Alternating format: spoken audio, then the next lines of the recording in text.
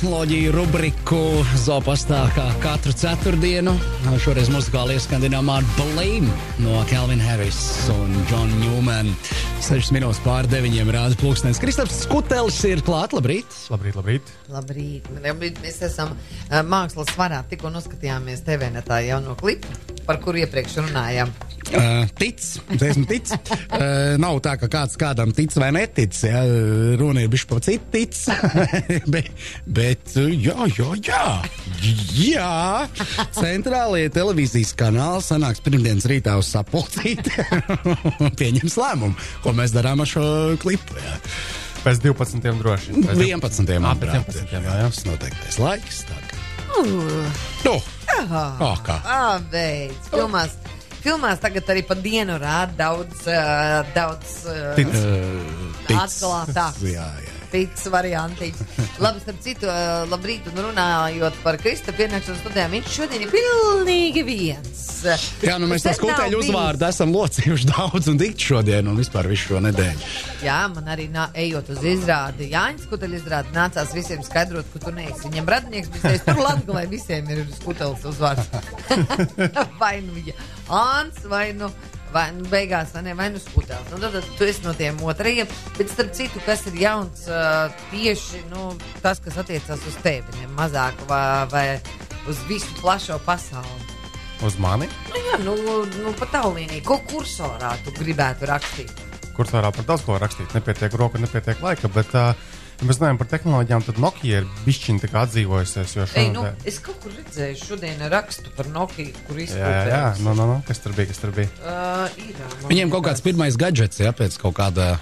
Jā, Nokia ir noprezentējusi vakar vai aizvakar savējo planšetdatoru. Nē, tas ir skumjš raksts, to lies maliņā. Šitas ir baigs skumjās. Tātad Nokia prezentē Android darbinātu planšetdatoru, ko nosaukusi par Nokia N1.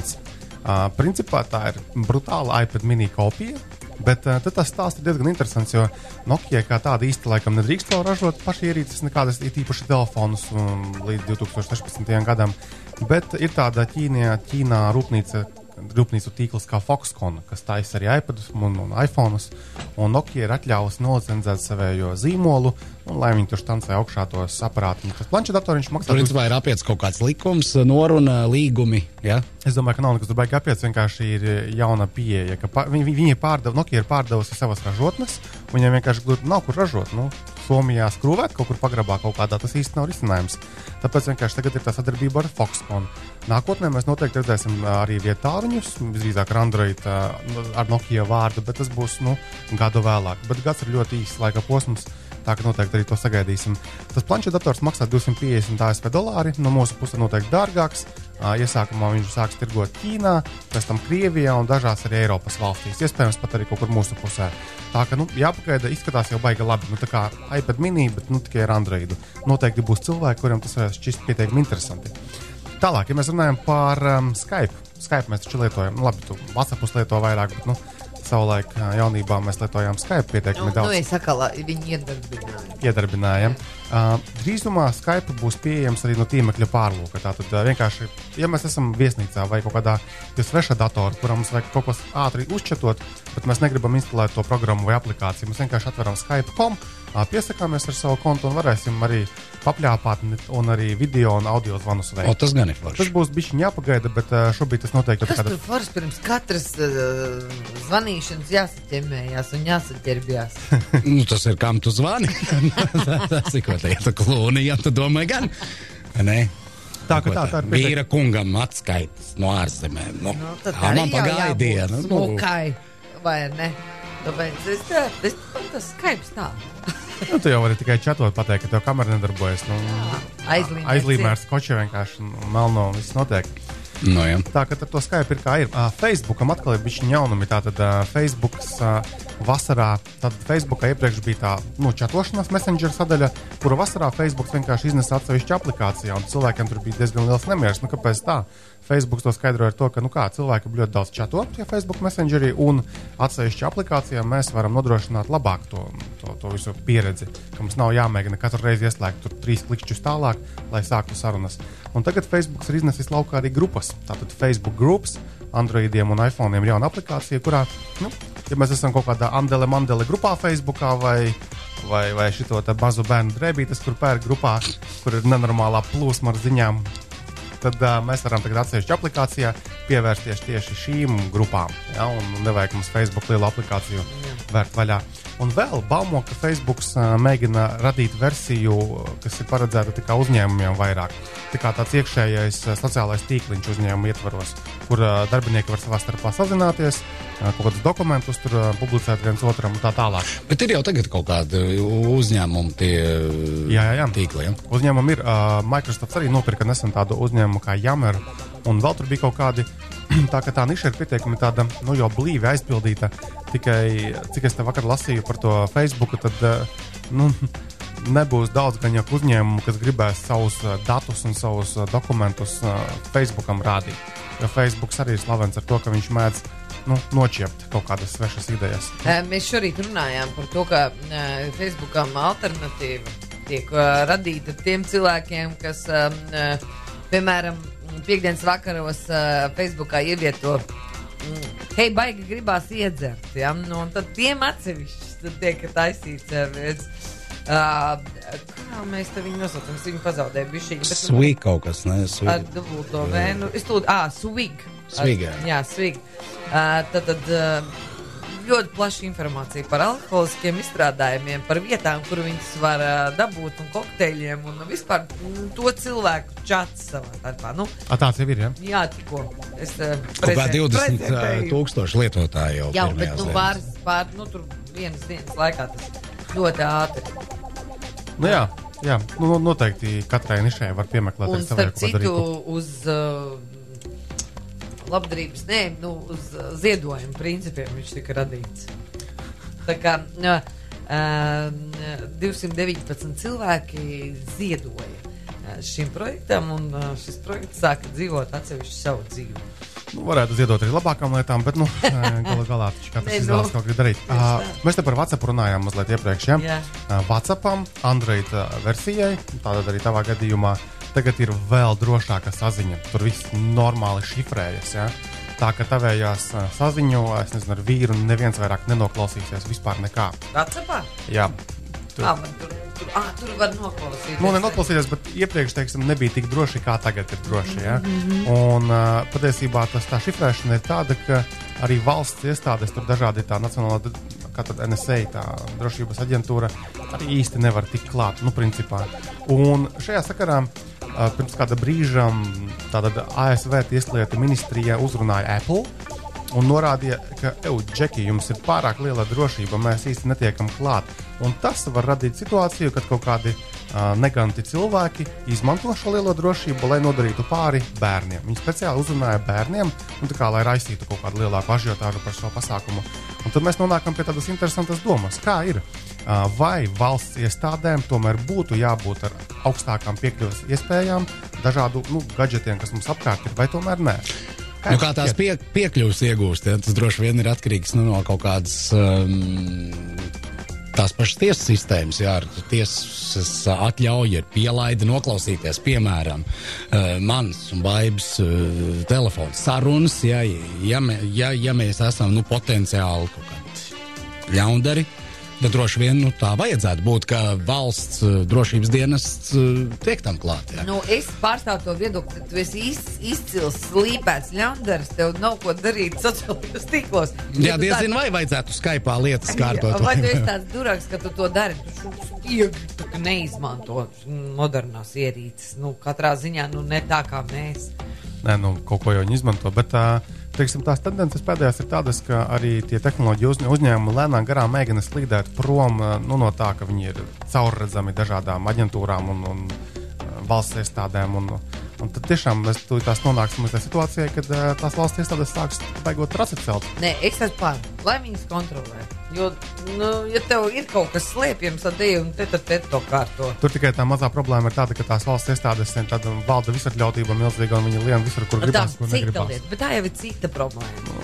Nē, vai arī, teiksim, šajā gadījumā netiek kaut kas izmantots, kaut kādu savu personīgo lietu problēmu risināšanai vai kaut kādai to mēs, Ivet, Alksnes gadījumā, žurnālists Alksnes gadījumā, mēs redzējām, ka tur kaut kādi grupējumi kārtoja ar viņu attiecības, pilnīgi neattiecoties uz viņas profesionālo darbību. Tad, respektīvi, atriebās caur saviem, kā saka, kanāliem. Izmantojot galus, jā. Redzēsim, kāds attīstīsies, gan jau, ka Amerikas, piemēram, tās iestādes nav tādas pliku roku ņemamas, un Apple tur nebijis viņiem, piemēram. Tā ir mūžam tā lielā problēma, vai, teiksim, savu skaidrbildes vajag turēt datorā vai nevajag turēt datorā. Mēs taču par to esam 100 reižu runājuši. Nevajag, jo tāpēc, ka 100 reižu pierādīts, ka viņas var no tava datora, lai arī no tava mājas datora. Tās vajag izdrukāt, ielikt albumā un zem gultas. Jā, no datora droši vien nevieglāk nekā no albuma noķert. Vai arī paņem un nopublicēt pats, un tur nevienam neko negribēs. Miers un Mārtiņš. Neviens neko tur nevarēs nopublicināt, nekāda tur sensācija tur nebūs. Ja? Apsteidz viņu. Jā, apsteidz viņu. Tā kā, tas tāds, ja tu esi ļauns, vai arī ar tumšiem nolūkiem, tur nav ko darīt patiesībā. Jā, bet par šo tēmu mēs vēl dzirdēsim nākamajā gadā daudz un likti. Baiba, tātad tev ir viens Samsung telefons. Tagad mājās gan tev ir vairāki jau. Man vispār mūsu ģimeni ir 3. 3, jā? Kā tev šķiet, cik Samsung pagājušajā gadā izlaida šajā gadā vietāruņus? Kaut kādi 56. Kas tad? Miljardi? Nē, telefonu modeļi. Tādi modeļi, kā viņi izskatās? Es domāju, tādi vienības, cik viņi izlaida. Vienības tiešām miljonos. Cik viņi izlaida kādus modelīšus? Dažādos, jā, tur galaksija tāda, galaksija šitāds. Bet nebija daudz, taču mums viņš ņēma un nesi visus. Es rokā turēju vismaz kādus 5. Tu tikko pateici to skaitu. Jā, 56. 56. Dažādi. Kas ir ļoti, ļoti daudz. iPhone'am, piemēram, ir 2 tagad, 3 modeļi. Ko viņi atšķirās savā starpā? Viss tur krāsā? Krāsām, ar iespējām, ar svaru, cenu. Jā.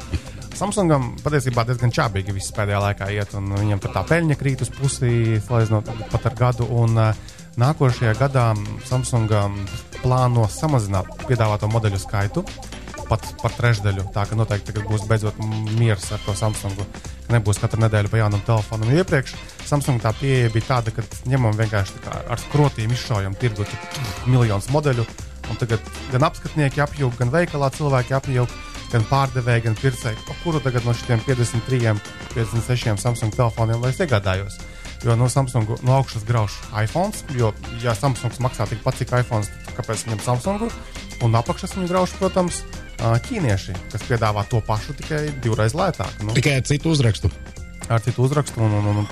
Ja mēs runājam par tiem pašiem ķīniešiem, Latvijā tās ienāk tāds jauns ķīnietis Meizu ražotājs. Meizu, noteikti kaut kur varbūt ir dzirdēts.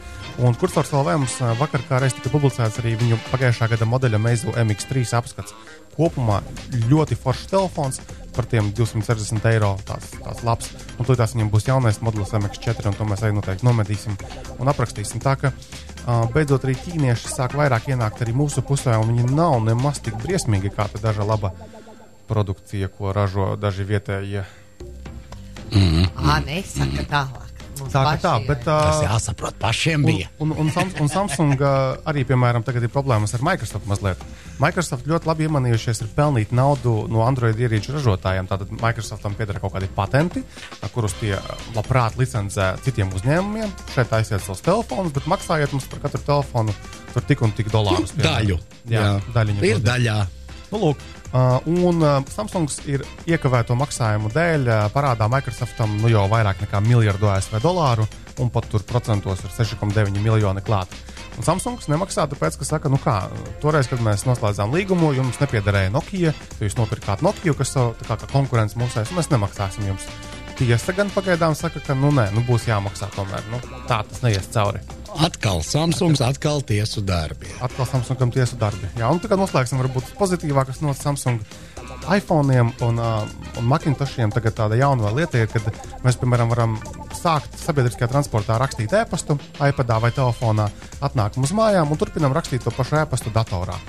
Vai arī, ja mums ienāk zvans uz telefonu, mēs viņu varam atbildēt arī datorā uzreiz. Un tā kā tā savietojamība starp dažādām ierīcēm. Sapārošanās, jā. Samsungam tās būs tas pats, sauksies Samsung Flow. Es jau cerēju, ka tāds ir attīstības plāns, ka es iesāku tramvajā rakstīt izziņu, nepagūstu, un viņš pats pabeidz. Viņš uzķer domu. Mēs tiksim gan jau arī līdz tam, bet viņam vēl jāizpēta. Pats izdomā, kāds varētu būt beigas izziņa. un visiem labi, tev pārsteigums ir tam pārsteigums. Jā, līdzīgi, jo pārsteigums pagaidām ar šo autokomplītu var pabeigt, ko viņš pabeidz tos vārdiņus, bet nākotnē gan jau ko viņš jā, tas autokomplītu, tas ir interesants pasākums. Citreiz, ka tu ātrumā raksti, jo to tādas lietas izbēr. Jā, ka tu neesi pat domājis. Jā. Tele2 seko bites piemēram un klientiem sāk piedāvāt kvalitatīvākus balss sakarus. Ir tāda tehnoloģija kā HD Voice. Kas nozīmē, ja, piemēram, mēs visi trīs esam Tele2 tīklā, ja mums visiem ir aparāti telefona, kuri atbalsta šo funkciju, tad mums ir krietni skaidrāk balss sakari. Noteikti daļa cilvēku, pēc tam tā funkcija nav jāslēdz iekšā nevienam pašam viņam telefonā, ja viņa ir, tad viņa ir, un vairumā jauno telefonu tā funkcija arī ir. Tas nozīmē, ka vienkārši Tele2 klientiem tagad būs savā starpā tīgrākas sarunas, dzidrākas. Tas ir forši. Es tev gribēju tieši arī prasīt par operatoriem un par to operatoru cīņu, kas ir gan interesanti. Mūsu mazajā zemītē un arī televīzijas reklāmas rullīši kļūst arvien kreatīvāk un konkurenti piemēr konkurentus vai vieni tiešāk, vieni tā kā caur puķītēm apspriež otru konkurentu, kaut kādas varbūt, nezinu, trūkums. Protams, ieguvējs no tā ir tikai vienīgi patērētājs, ja? Kad ir šādas milžu cīņas notiek, tātad par katru klientu, piedāvājot arvien vairāk un labāk, ja, kaut kādus šos pakalpojumus. Kā ir citur Eiropā līdzīgi, vai mēs esam tiešām dzīvojam, tā kā dieva ausī un tikai, kā saka, patērētāji gūstam no tā. Arī citur kasās savā starp operatoriem cīnās un mēģina kaut ko izdomāt. Labi, bet arī citur tas pats, tā kā LMT piedāvājumā, Spotify, tādas lietas, vai tas tikai pie mums tā notiek? Es domāju, ka pavisam noteikti ir citās vietās ir, un ne tādi viena vēl piedāvājumi. Man liekas, tikko lasīju ziņu, ka Amerikā kaut kāds operators piedāvā par $5 mēnesī neierobežotas starpvalstu sarunas. Kaut ko tādu. Un tā, ka tie piedāvājumi katrā valstī, katrā reģionā ir unikāli. Tādā ziņā, ka viņi tur aktuāli ir.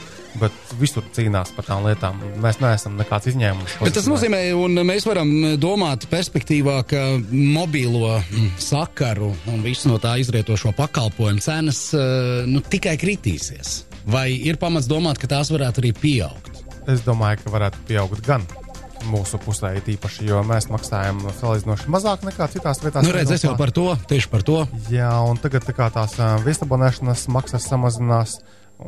Kurš atcerās vēl tos laikus, kad mēs bažīgi domājam par katru īziņu uzrakstīto, ja?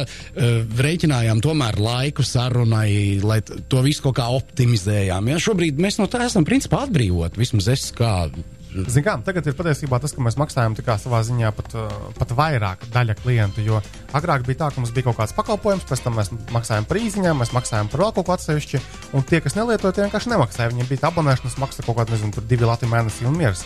Tagad savukārt ir tie visi piedāvājumi, kas ir tā kā kopā. Ja, sadalīja uz galviņām. Sūti, cik gribi īziņas, zvani, cik gribi īziņas, bet cilvēki jau nezvana miljoniem minūšu, un tas nozīmē, ka daļa klientu maksā vairāk. Mūsdienu tarifs man tagad ir izdevīgāks. Tev jā, tu daudz runā, Jānis arī daudz runā. Bet... Es jebkurā gadījumā man ļoti patīk tā sajūta, ka es esmu atbrīvots no domāšanas par to, cik daudz es runāju. Uz tādiem kā mums arī tas biznesa. Droši vien. Nē, labi, vienkārši man ir atmiņā tie laiki, kad piezvanīt no jau tā ekskluzīvas ierīces mobilā tālruņa, kas tev bija vēl ekskluzīvāk, ja? Viens bija iegādāties mobilo tālruni, ja? Noslēgt līgumu ar operatoru, otrs bija uzturēt šīs sarunas, ja? Jā, bet es nedomāju, ka lētāks kaut kas te baigi paliks. Operatoru skaits kā tāds samazināsies Eiropā pavisam noteikti.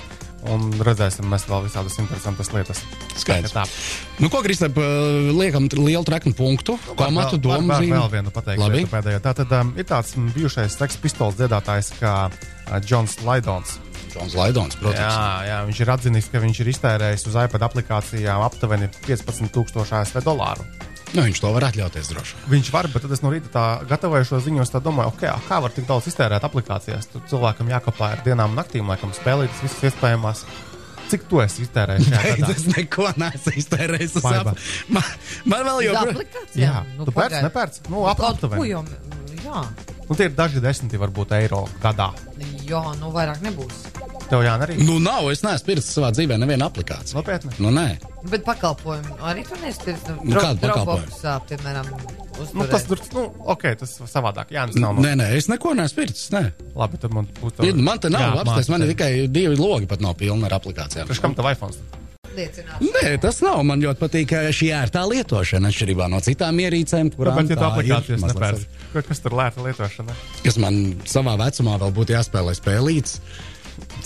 Spēlē cilvēki. Bet, nu jā, tad 15,000 varētu būt diezgan daudz, bet, nu, pasēžam, padomājam, cik mēs esam gads tuvojas beigām, cik mēs esam iztērējuši aplikācijās. Un padomājām, vai nākošais gads nevajag samazināt vai pārspēt šo skaitu. Šī doma, šī apņemšanās man nenomokas. Paldies, Kristap, laiks ir iztecējis līdz nākamajai ceturtdienai. Sarunāts. Tā.